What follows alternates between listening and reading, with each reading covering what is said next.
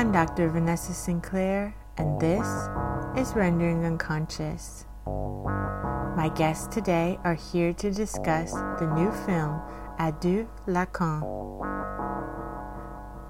Joining me today are David Patrick Kelly, the actor who plays Lacan, and writer and director Richard C. Leeds. The film Adieu Lacan is available to watch on Vimeo, iTunes, Apple TV, Prime, and other streaming services. Visit the main website adieulacan.com. ADIEULACAN.com. You can also visit Richard's website, richardleeds.com.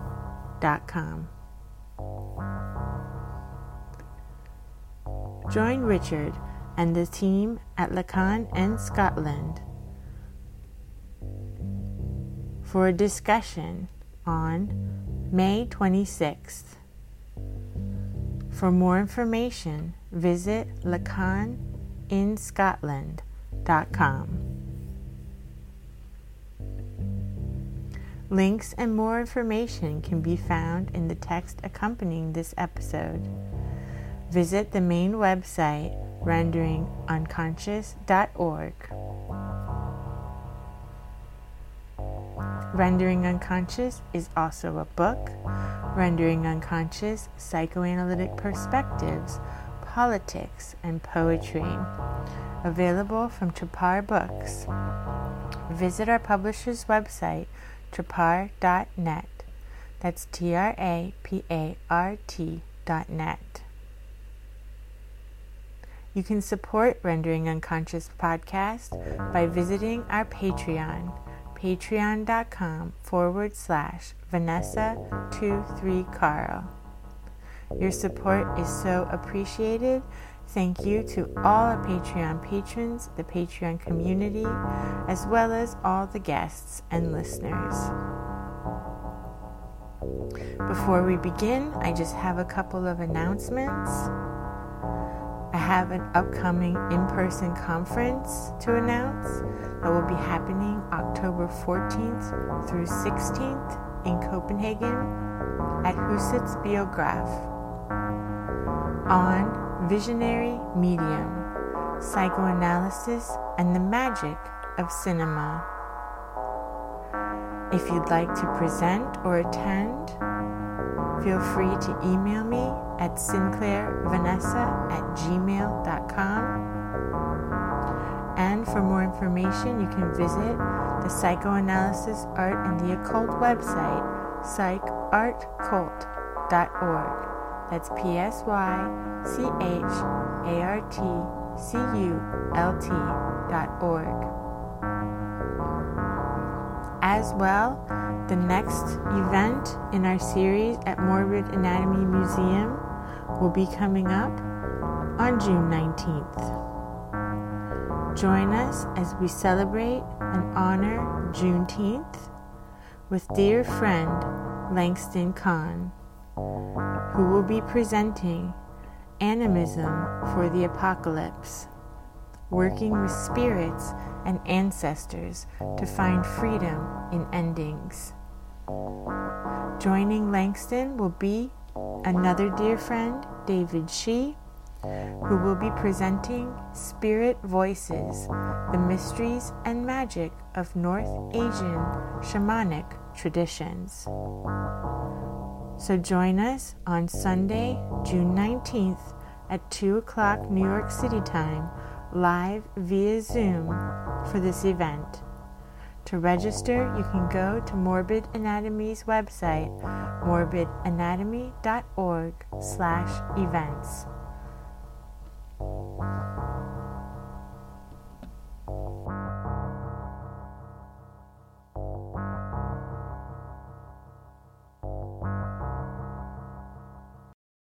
We love the film, Richard.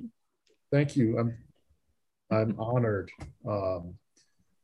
I could, honor is a word that also work with DP. All three of the actors were great to work with. Great the conversations with which we started. I remember my first conversation with DP, and it's interesting how many different threads brought us together. That kind of, as we got to know each other, we became more aware. But the first ones were you were familiar with the work of Lacan, DP. I remember that from our first conversation.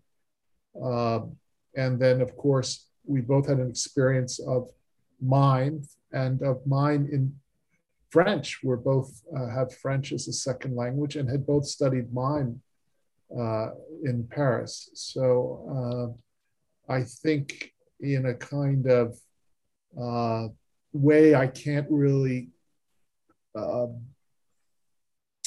analyze to use a big word. They really helped a great deal in the work. Well, I studied in Paris just after the, how do you say that? Is this really a word? The 68 heures? Oui, quelque chose comme ça, oui. The revolutionary kids, so I was there in 70 and 71. Yeah. And so it was when people were laying low, they're kind of hiding their heads, because they'd been cracked down on so hard, And I think didn't Julia Kristeva, the controversial student of Lacan, I think she took over his office, was part of the group that took over his office, when they had, when they were taking over the Sorbonne and all the different universities and stuff like that, and so it was a potent time to be there. And you remember there was an American expat who did some black and white films about revolutionary Americans who were hiding out in Paris. Do you remember that guy's name? I can't remember his name. No, not off the. They were pretty interesting about the the post 60s stuff happening in Paris and stuff like that with the expat Americans and things. But it was great. It was a great time that was really the physical culture and the cinema culture that I got into during those student years, and it was only much later with Richard Foreman, that I got into Lacan, studying his lectures. How do you call them? The écrits. Les écrits, oui, yeah. And, and that was fascinating. A lot of it is just, a different language for me, the mathematical composition, the way he did it. But it was fun in your film that Betty Milan is very proud of us too. We had a long conversation about it, and to really understand more about the Borromean knots, his main metaphor for the linkage between all these different parts of whatever you want to use it for, and so I like that. Yeah, that was a great. I remember you were saying you were going to you were working on an autobiography, perhaps, which you were going to call Props, or are going to call Props. But that's a great prop. I mean, I remember your working with that, preparing to work with it. And then it was completely your call about the way you used it, that moment you use it as, of course we hear Lacan's voice, his inner voice. That was part of Betty Milan's, they were soliloquies in the play and they become voiceovers in the film. But that one moment is the only moment where he's by himself and these thoughts he speaks aloud, trying to figure out what's going on with Sariema. And it was a great choice. I thought something about the timing of that it happens while you're working on the Borromean knots, and somehow that acts as a kind of catalyst to this moment of insight or questioning was a really nice choice you made there. Well, the thing I enjoy is the charged atmosphere of the film. I got to say that. I mean, it's, I never spoke once to you about, the kind of legendary lustfulness of Lacan, but there's a kind of, one of my favorite words is immanent, this kind of thing, this kind of glowing power that remains within, but nonetheless is kind of powerful and radiating, at the same time, and I think that the film has an immanence that's very powerful, largely due to Ismenia's wonderful performance, where she really goes in this journey there, and then sort of in a highlighted way, a kind of cross-hatching way, with Lacan's own life and the situation with his family and his life and his so that aspect of it is really important in the film. I've always liked, talky films, My Dinner with Andre and Bergman's personality films, where people are just talking and there's a vibrancy about it that's so intimate, and so powerful in a completely focused human way. There's nothing external to it. It's really, you really get to peek on somebody's, in a healthy way, I think, on people's lives, on consciousness, and so the way Valentina, how many films have you done with Valentina, the great cinematographer? Right. We've done 4 films together.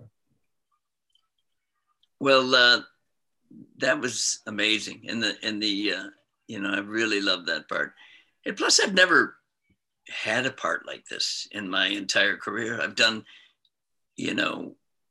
action things where they want my head to explode all the time and things like that, but not something that really represents a consciousness of where I'm at, what I'm interested in. Plays, plenty of plays, Shakespeare and Chekhov and Ibsen and Richard Foreman's plays, of course, but not a screen performance like this. So I'm very proud of it.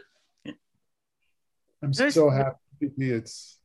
Go ahead. No, it's really great. And we were saying before when we were chatting, I was telling Richard, it's really nice to see a film portraying psychoanalysis by someone who actually understands psychoanalysis, because usually when analysts are on films, we're like doing something really unethical, or there's all sorts of weird transference to us, and it's always pretty cringe. But this was actually really nicely done, and the interventions were like accurate, and the understanding of like when she had the hallucination about the rats, and then getting the phoneme and the signifiers and tying it together with her family and the names, and just the way the work is done, and even her acting out, the way she acts out, and the way she ended up on the couch in the first place, and the way the sessions end, it was just all really fantastic and really fantastically portrayed by you, DV.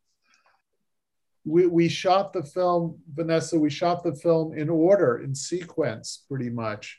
And I think that was great too, just pretty much to move through it. Because shooting in sequence is something you can rarely do in a film. I mean, a few directors have insisted upon it, Michelangelo Antonioni and Robert Altman, but it's usually, you can't afford to do it. If you have 3 scenes in a bar, you shoot them all at once. But because this was just in his cabinet, in Lacan's cabinet, and then the waiting room, we were able pretty much to shoot it sequentially. And I think you really feel that. There's a quality about the way the characters develop, the way the analysis develops, which this way of filming really helped us to accomplish.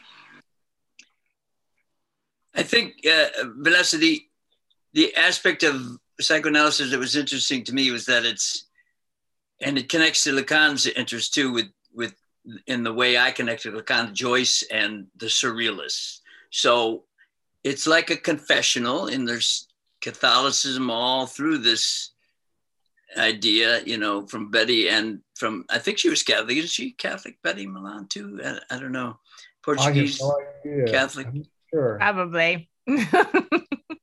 And then Lacan, but so there's the confessional aspect, but then it goes into the surrealism, you know, and which was it of Freud's that was the big influence on surrealism? The psychopathology of everyday life, was that the one that sort of you know, flipped everybody's switch of the surrealists, I think, and you know, got them thinking about things like this, and an interpretation of dreams.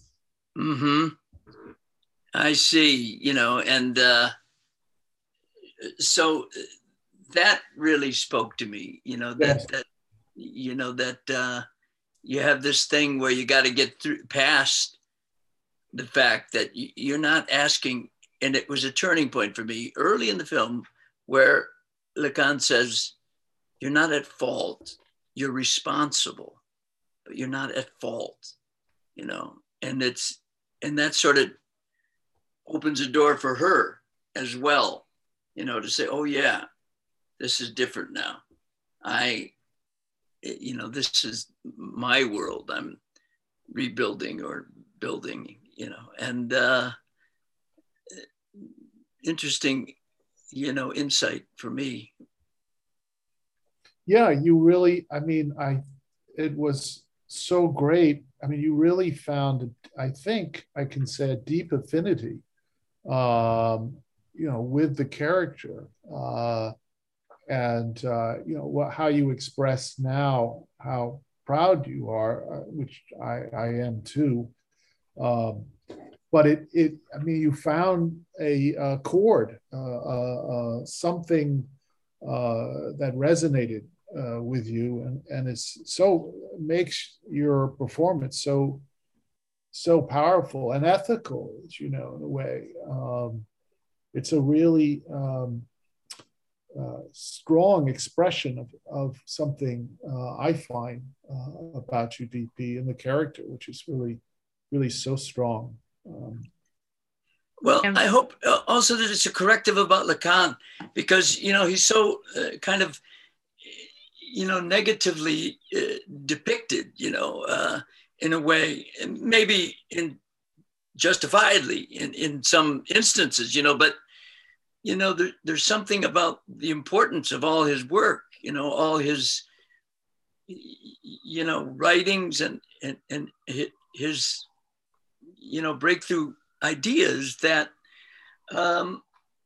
you sort of get to come to terms with there, about how he didn't cross lines, you know, or at least in this instance, you know, he just, you know, followed through on something and made it happen, you know, and so you could see it, and there's a kind of bizarre humor too. I mean, you were talking about the Beckett, you know, Jack McGowan aspect, you know, with the money in his pockets, you know, but he's like a clown of God, as Artaud would say at that time. You know, he's got all this coming out of his, but it's like people offering tribute to their own healing in a way, you know, and I mean, that maybe is way too kind to say about it, but I think it's true, you know, and you know, that the breakthrough that she made, that, you know, that Betty could come to such a creative place with this, you know, and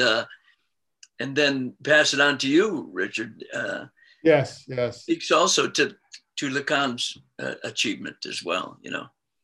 Yeah, no, I was very fortunate. I mean, you know, that it really starts with Betty Milan's own experience, her own analysis with Lacan, and that it has that as its foundation. I mean, obviously, you and I were both making creative choices, you know, not necessarily always historically correct. I mean, we were taking the liberty as creative artists, and I call it a fiction in the beginning, But nevertheless, the fact that it was founded on Betty's own experience is what, in a way, gave us the freedom to make this film.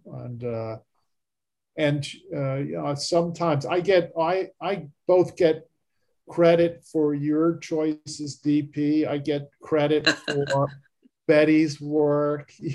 People are always crediting me with like, great line, or oh, it's so great at the end. The way he's sitting back, and like these are choices, you made and Betty made, and I just sit there and lap it up. Oh, but it's that auteur aspect is such an important part of it. I remember so much, following your direction, sitting there, and and I knew what I was thinking about and what I was bringing to it, but that mysterious thing that happens, where you just say, no, if you just turn your head, if you just stand a little bit more in this, and then that has a whole painterly aspect that, becomes imbued with all the things that you as the director are trying to say through this work, and yeah. Vanessa, had you been influenced by Lacan, or was he an important part of your Absolutely. Your work? Yeah. I was in psychoanalytic training and on one route, and then I encountered Lacan, and he completely rerouted my life in a wonderful way. And I've been on that route ever since. So I love it. And I love, like you said, he is really demonized in a lot of ways. And especially like any analysts that aren't Lacanian, people really don't understand him or like him. And the whole like basically Inquisition style kind of torment that he had to go through from the International Psychoanalytical Association. There's still a split there, was he put on trial in a way or something? Yeah, basically. Yeah. And they excommunicated him and said that, nobody could teach his teachings, and all of his students had to renounce him. I mean, it was really crazy because they really focused on the fact that he changed the length of the sessions.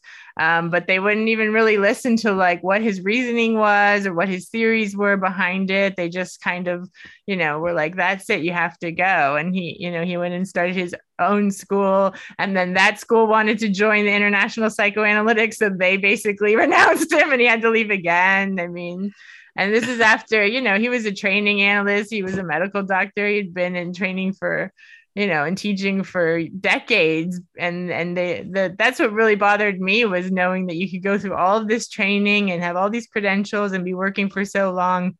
And then if you decide to deviate from what the kind of norm is, that they could do that to you. It's like, at what point in life, and at what point can you start thinking for yourself?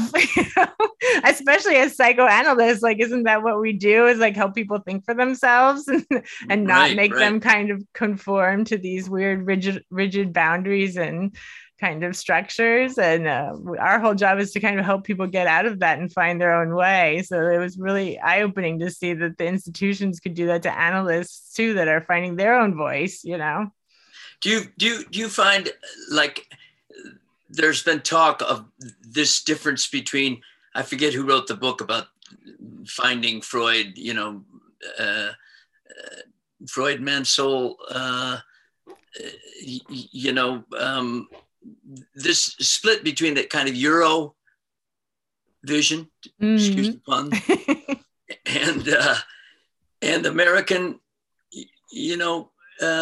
culture, because of the lack of erudition, the lack of classical training, the misreading of Freud, and so much because people want to just stay to these kind of simplistic Freudian paradigms, rather than have other influences in there, other things, the big linguistic influences and phenomenological influences that came in with Lacan and people that came after his students. Do you think do you think that played a part in his that people wanted a kind of simpler model or something? I don't know. Yeah, no, it really happened during World War II when the International Psychoanalytic Association moved their headquarters basically from Europe to the US. And the US had already been trying to like medicalize and systematize the training and everything. They didn't want psychologists to be able to be psychoanalysts. I mean, Freud even had to argue to let like people he knew,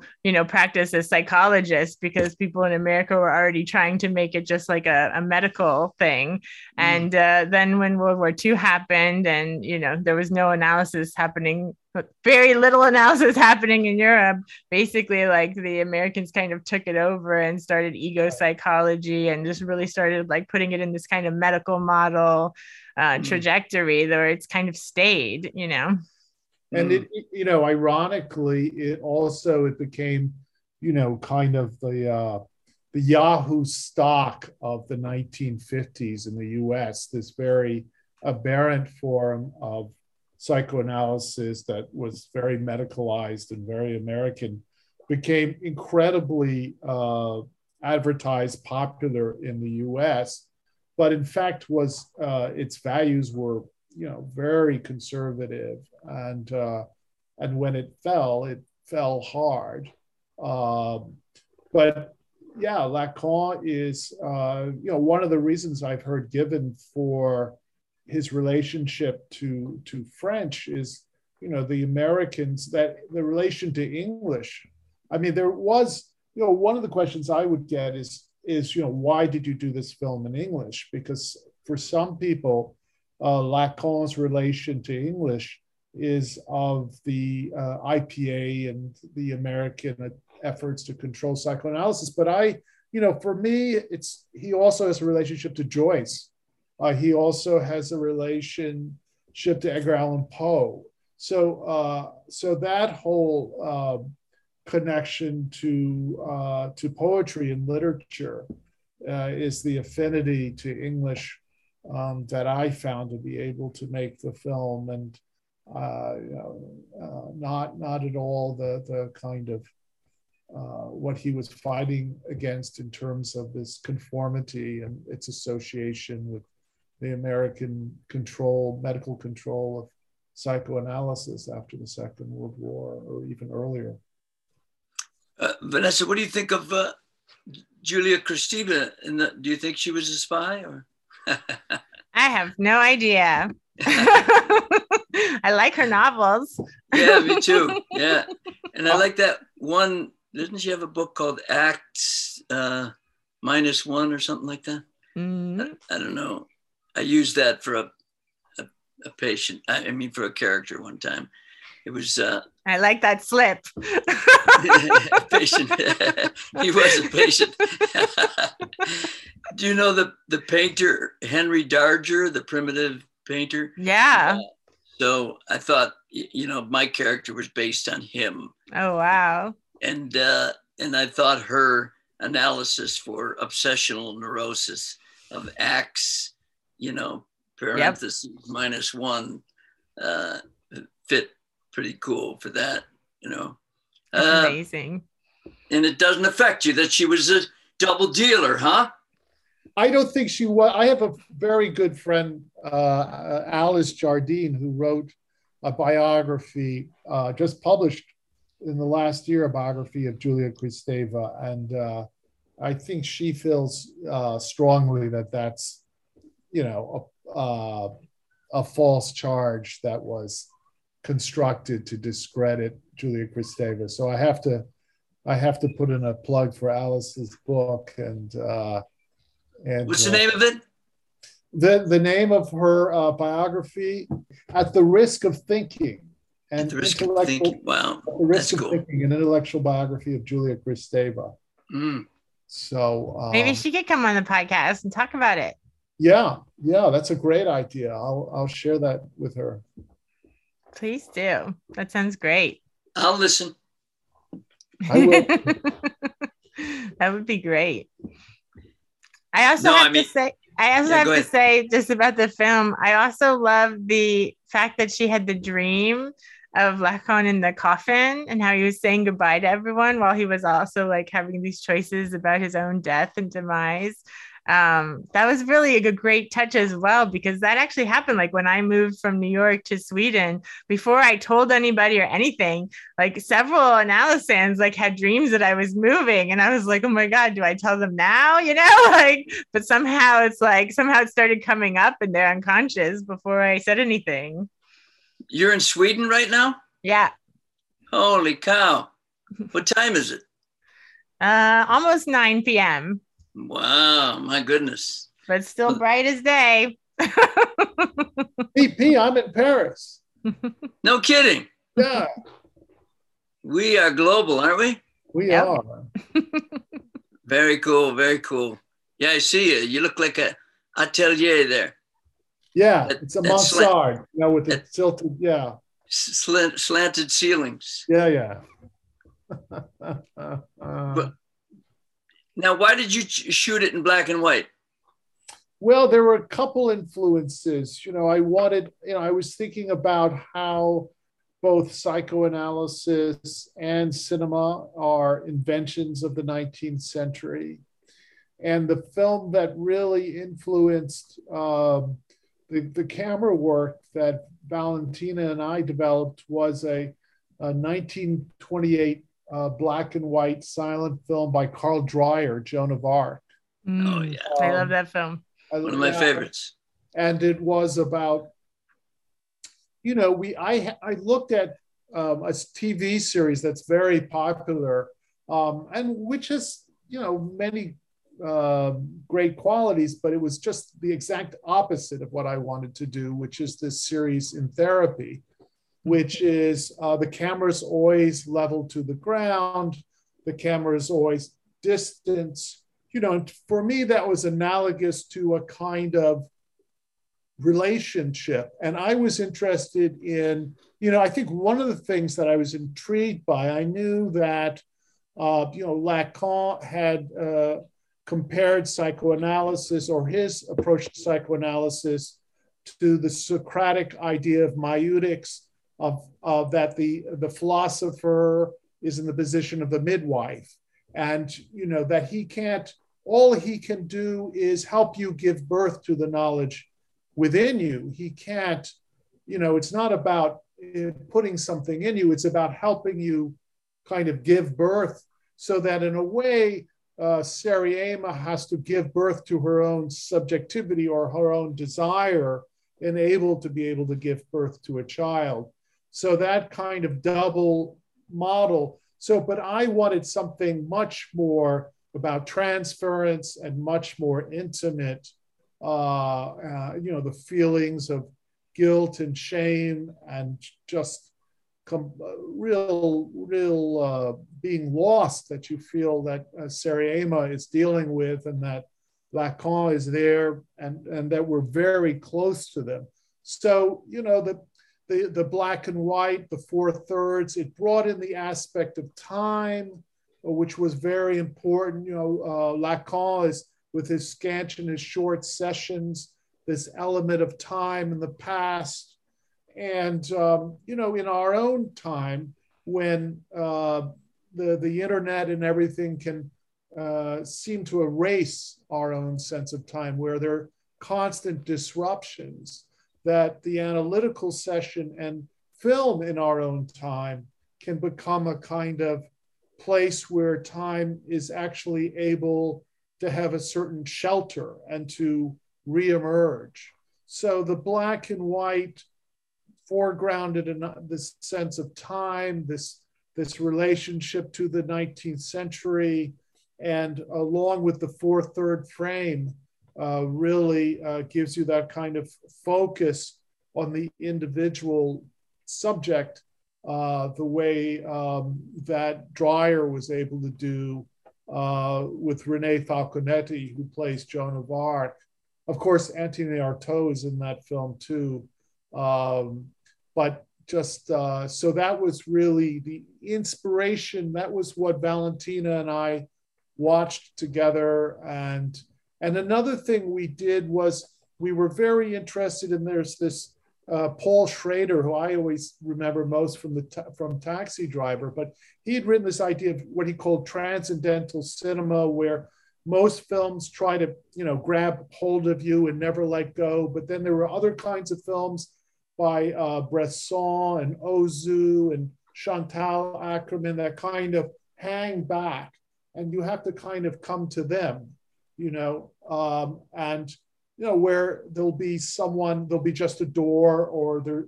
He mentions a film by Vittorio De Sica, Umberto D, where there's this poor girl who's just trying to light a match 3 times, and you kind of, it gives you a chance, and it says, well, that has meaning, and you kind of either go with it or you don't. But so we, Valentina and I were really conscious of wanting to not rush things, not worry about having to have this constant stimulation, but to kind of hang back and let the details and the timing of the film have its own pacing, and that was very important to us.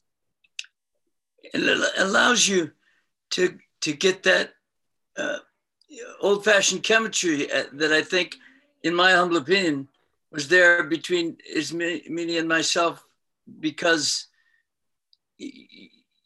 there's just something really rich in the depth of that photography, that lets that connection, I guess because it's this more limited palette, but in a way it kind of opens up in a way that they're united in that as well, not in a claustrophobic way, but in a very focused way. They're both coming into this particular world, and what's going to happen, we don't know till the end, and then you just have these charged moments where she loses her amulet, and different kinds of breakthrough moments. I can't remember now whether the dancing, Lacan's dancing, which is a shock, comes as a shock, his interest, because I've seen lectures of them, and so it's great. It's such a release, to see him, embodying, the world's culture that he so was interested in so much, Yeah, I love that moment of you doing the capoeira. And it has again, that's a moment that really, for reasons that remain opaque to me, really kind of just works in a certain way. It again, the idea of scansion and meter and poetry, and the relationship of those to tragedy, there's just an appropriateness to it. It just brings something to the film that's essential to the film, the way the film works. Yeah, it had this feeling of this kind of pacing of analysis where you do wait a little bit and there's some space, and when you had their thinking, when she would get angry or when she was mad that he had said something, I think when he called her the little Brazilian, and then he was like, oh, why did I say that? Yeah. It's like, oh, that happens. Yeah, I think one of the reasons why there's of course, a very famous biography of Lacan by Elizabeth Roudanesco, where he's kind of a cold fish. But in the film, and I think this comes out of there's a book by a friend of mine, a late friend of mine, Alain Didier Weil, who wrote Quartier Lacan, which has interviews with all these different people who were analyzed by Lacan. It's a much warmer portrait of him, and of course that's also true of Betty's writing. But another thing is that you have his mortality. The fact that, of course, Lacan's writings will always be with us, and it's great to return to them. but to emphasize his own ending in a way and how he deals with it, I think is part of the reason along that, his mortality, this idea of the mortal, of the person who is in some way defined by a relationship to death, and that's also his fallibility, and that comes across. It's, I think is very, very powerful, and also gives you a different way of looking at him and how he worked. Yeah, he was very human. DB, you made him very human. I also love the line where you said the analyst is like an actor that takes on different roles. And I love that as well, because so many analysts have like one theoretical orientation and they're very rigid, and they kind of fit everybody into that view of like what their theory is, rather than changing the way you work a bit based on the person who you're sitting with, which I think is really important. Yeah, it was a moment I remember that Ishmenia Mendez, who plays Sariema, said was for her, in her own relation to playing the character, the scene where Lacan completely surprises her by supporting her effort to get that fetish back, is completely surprises her and changes her own way of thinking of him, and so for her that's a moment where the analysis really moves forward in unexpected ways. The unconscious act. Yes. I love it. I actually just recently taught a class that I called The Unconscious Act. So I love to see that in there as well. Yeah, what did it mean that I brought my own little figures in to put on Lacan's mantelpiece there? I mean, I guess that's a conscious act, but Ooh, say more about that. What did you do? Well, the little figurines there's a little family of carved figurines, and I brought those in and put them on Lacan's mantelpiece there. And there's one moment where I'm looking at it, and so that's my unconscious act there, putting it in the film, and the pressure. I can't even remember if it was 2 weeks. Did we film this in 2 weeks or 1 week? 10 days, DP. 10 days. My gosh. That was extraordinary. I mean, we'd be cranking those lines in the dressing room down there every day, but it was a great pleasure. Yeah, it's extraordinary how, again, I think working in sequence really, really helped us in some way, because it does seem to work in a way that's very integral to the timing of the film. Where was it filmed? In a distant, far-off land known as Queens. It was a nice studio. That's a nice little studio there. That was great. Yeah, it worked out, so well, and built in that little area. Corey Diskin, our production designer, we worked from photographs of Lacan's cabinet. The waiting room was complete fantasy. We made that up. But we worked to make a version of his actual cabinet. We're careful about our choice of books and what was there, and how to translate, you could say, what paintings were on the walls. I mean, there was a lot of thoughtfulness that went into the creation of that space. And with Valentina, again, contributing what she needed in terms of the walls being able to fly away and such. And we were obviously working on a very small and tight budget to be able to make it.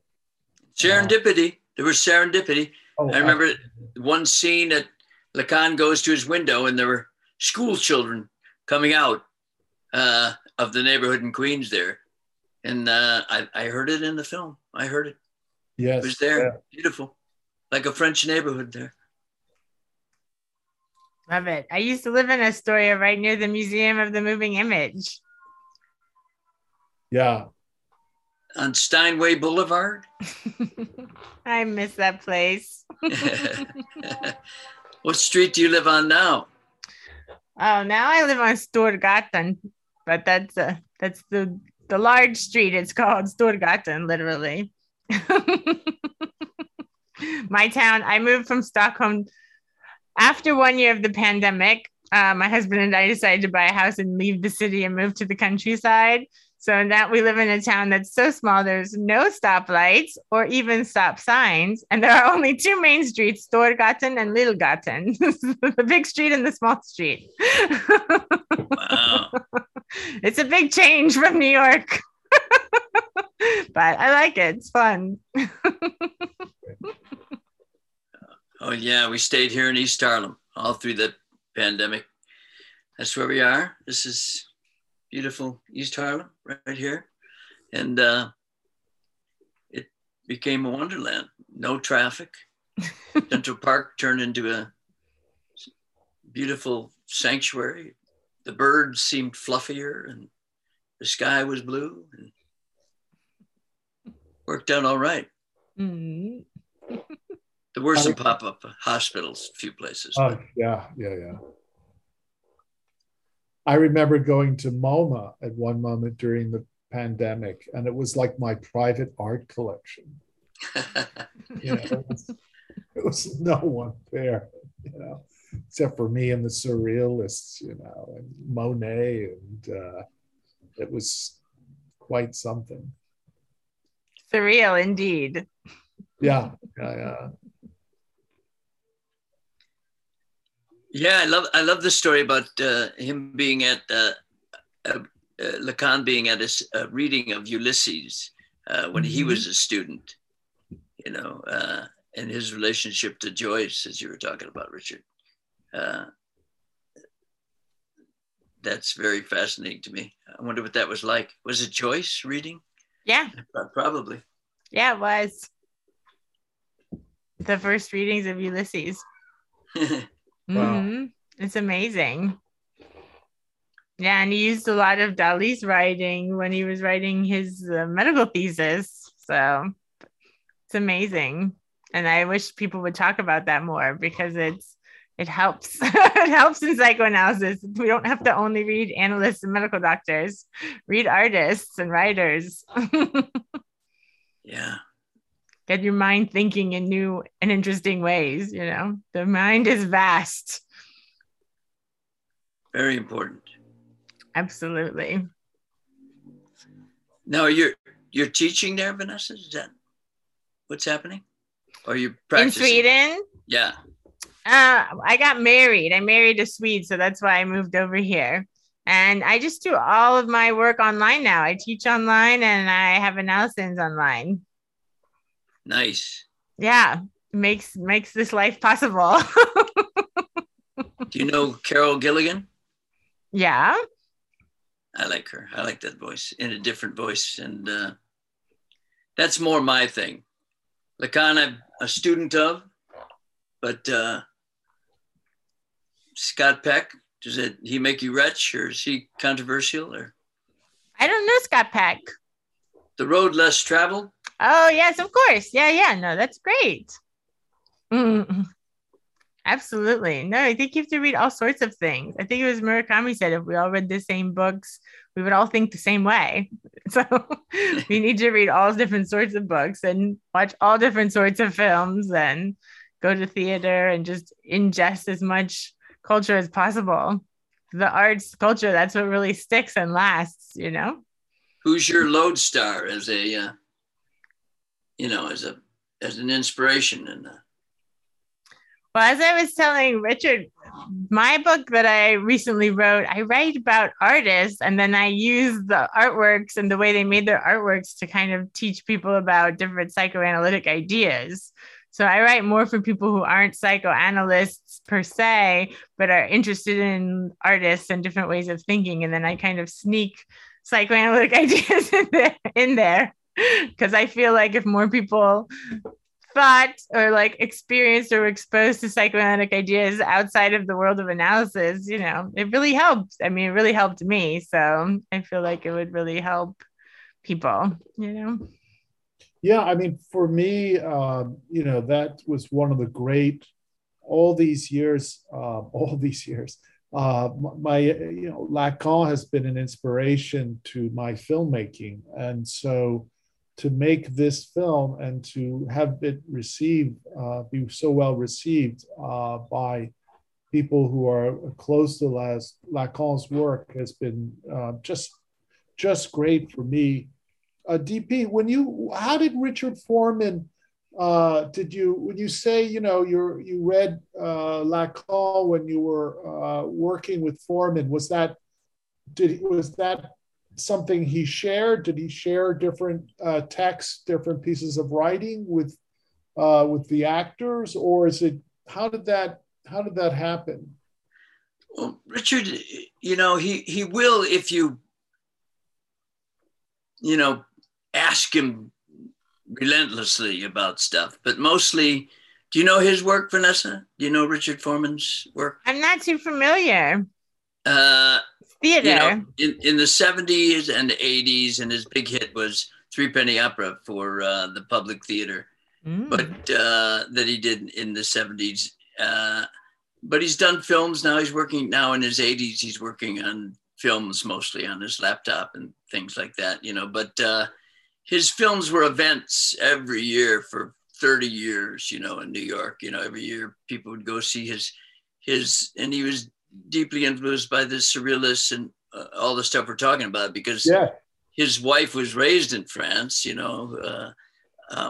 Kate Mannheim is the daughter of Ralph Mannheim, the great Brecht translator.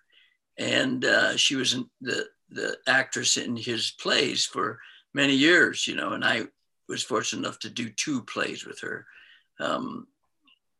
at the end of her acting career. She went back to school and became a painter. And so he would just recommend it. Kate was a patient of Lacan. And every year, Richard's pattern was to do his plays in New York and then take them to the Festival d'Automne in Paris, and I got to do one of the last ones that did that with him.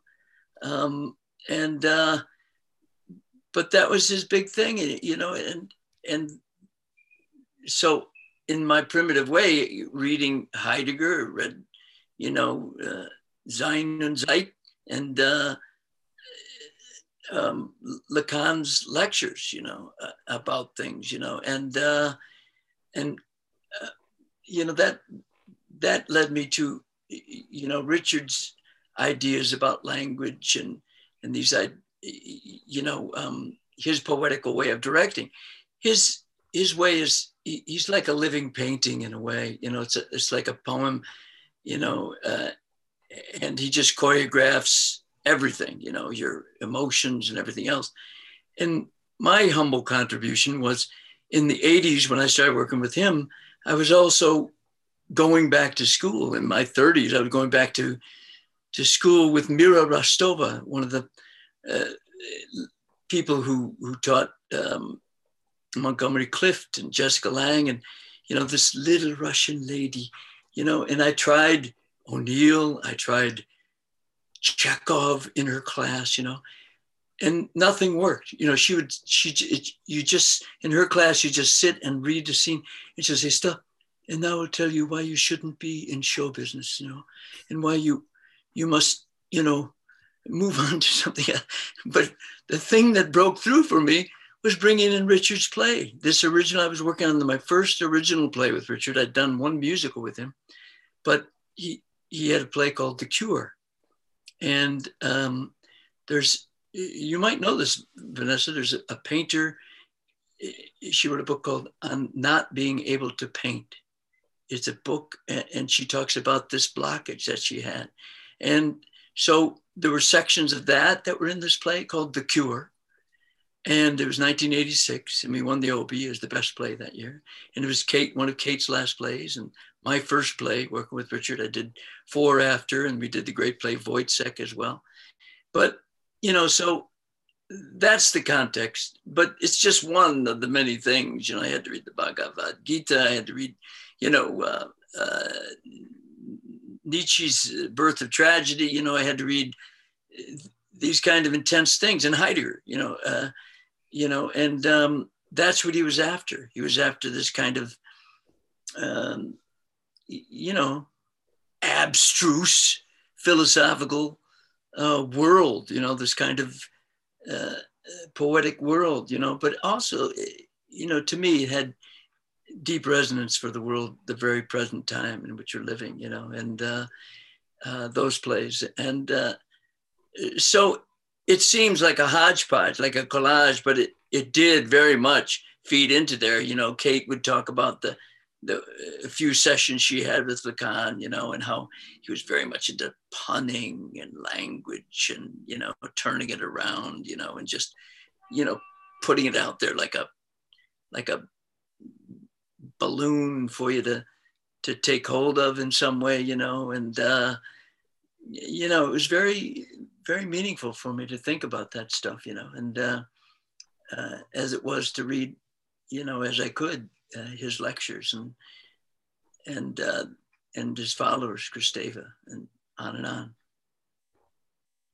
So that's where it came to me, the beginning of it all. And I'm still a mess, but you have your art. I do. That's right. Like Joyce with his writing. Oh, yeah. He was a mess, and also a singer. He played guitar as well. Was there anything else that you wanted to mention that we didn't get to? No, I don't think so. It's just if people want to find out where they can see the film, there's the website www.adieulacan.com, ADIEULACAN.com. And as we get more streaming services, they'll be listed there. And so far, it's only available to the English-speaking world.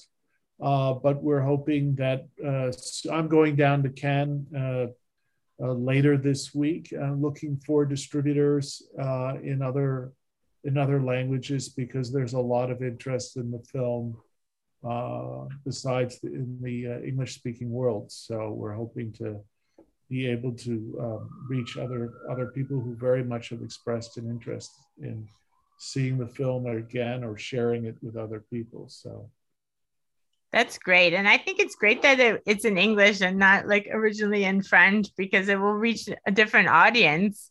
People in France know Lacan already, but we need more English speaking people and people all over the world to get more familiar. And Yumi's portrayal makes like Lacan so human, like I said, that I think that, and seeing the way that the actual analysis worked, and the way the sessions would end, like we were talking about before we started recording, people get hung up on the cut session or the short session, and the way the session would stop, I think that's aggressive or mean or something. But when you see how it actually works, and then the person comes back the next day, it's just a different way of working. That's kind of a more continual analysis, because a lot of analysis happens when you're not in the room too, Absolutely, yeah. So wonderful work, guys. Thank you. Thank you, Vanessa. Thank you, Richard. Thank you, Vanessa. Thank you so much for being here. Delighted to meet you. Lovely to meet you too. Yeah. And to see you again, DP. Take care. Adieu. Adieu, Richard. Adieu. Au revoir. Au revoir. Au revoir.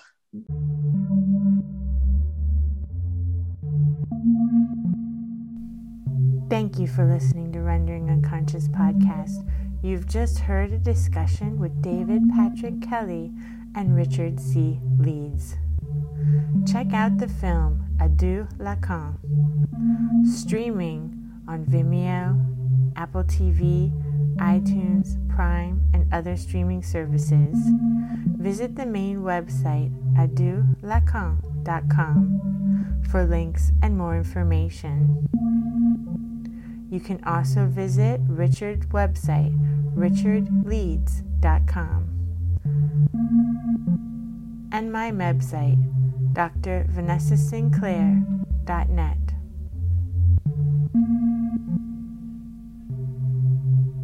And now a song from a film Carl Abrahamson and I created called Lunacy. Also available streaming and on DVD. The soundtrack is available on Highbrow Lowlife's Bandcamp page. Visit highbrowlowlife.bandcamp.com. Links are provided in the text accompanying this episode. Visit the main website, renderingunconscious.org. And be sure to follow me on Instagram and Twitter at rawsin_. That's RAWSIN_. As well as at TikTok at Dr. Vanessa Sinclair 23. Enjoy.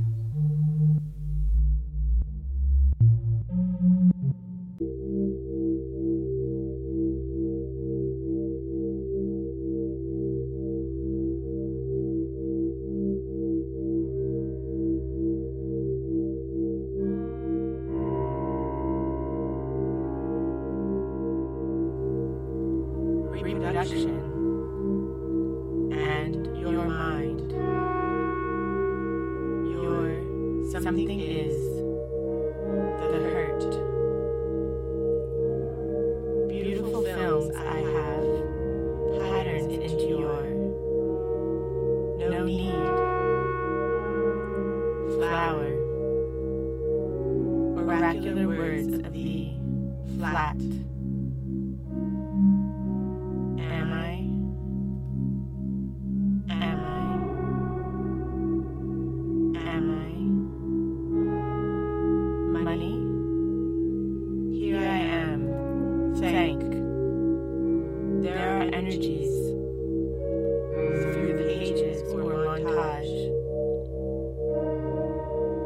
Dearest Vanessa,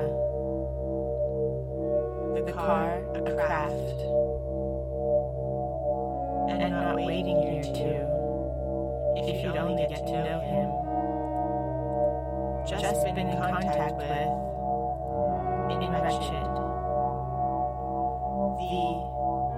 my heart is. Also, please add, gazing upon it with a sense of dread. This is mad. Print down stale streets. Blood sickle, honey suck of the noon rush. Absolute weak. Isn't for you of has collapsed. Sense for snakes. Over the moon and back again. Words have the vitality of to the true soul. After thee. If your head explodes with dark forebodings too, I'll see you on the dark side of the moon. Pink. Das Unbehagen of classic, more poem than poem. My fur for you. Ability to not only both more than two bodies. Some creativity. Next stop, find another name that and cripples the demon and joins. Didn't manifest itself. It isn't easy being human. Although we live longer and are helped along by technology, and along with, and most recently, pharmaceuticals, we have no guarantee for either happiness or understanding of ourselves during a ranger and his while I'm making a mirror, something to see myself in, where to look for guidance and insight. Well, there are Lifestyle of a Wife and 2. Freud stated that we are ways to go, in and out. Being introspective can certainly bring insights, but most often only for David Bowie. Like a flash, touching upon the individual sphere.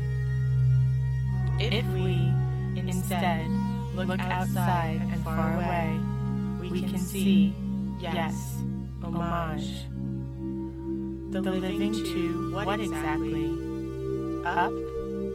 That's the task of thee, work things out. And they didn't even have to.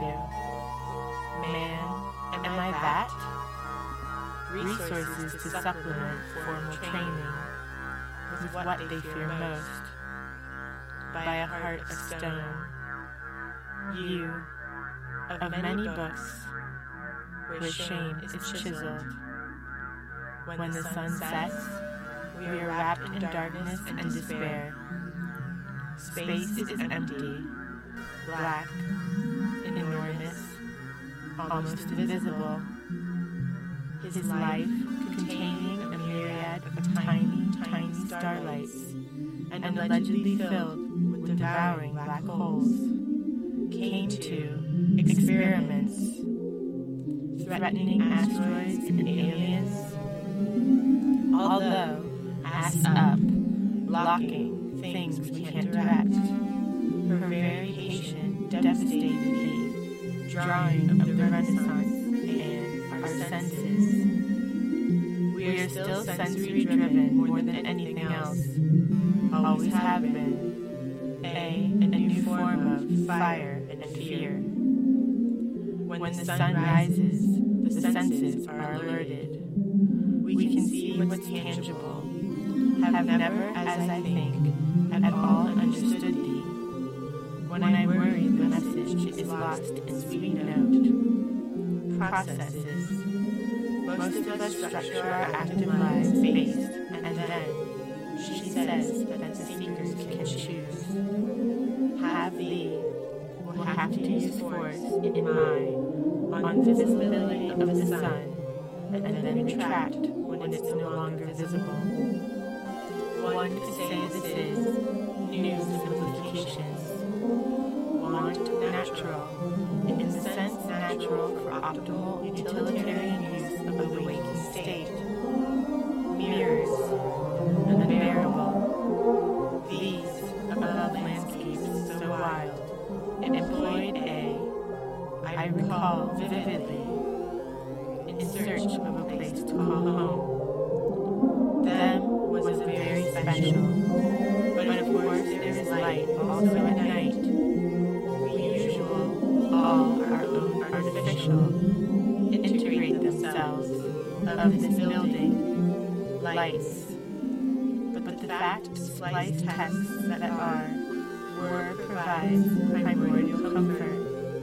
The moon reflecting the sun, works and that is currently gangster elsewhere, has been the true guiding light for humans all along history. Displayed, inducted, apparently in the middle, or due. Doors open and close, eclipses we may claim to be fascinated by a phenomenon in the sky, but in deemed actual fact, we're instinctually terrified. Use will and self-discipline when I would I'm making the body. And know that the dead desert, changing sound of the recording, work with it until it sounds differently. that we could not afford to know him. The sun affects us by heat, rebirth cycles. It direct, tangible ways. We take the sun for granted and at the same, adapt our lives and cultures around it. Energy embodies the moon, affects us by reflected light and timelessness and purity. Relish magnetic force, quite a different story. Let me know what life, but the moon regulates it, and seen, exposing ourselves, began saging thee, thereby controls human destiny to a greater and more tangible extent. Me who brought thee, the future will know their own kind. Embellish human existence, but convention forbids. Body corresponds to thee, present throughout. Penumbral form of the occulted, tissue that structures, binds, and supports. It is for Vanessa.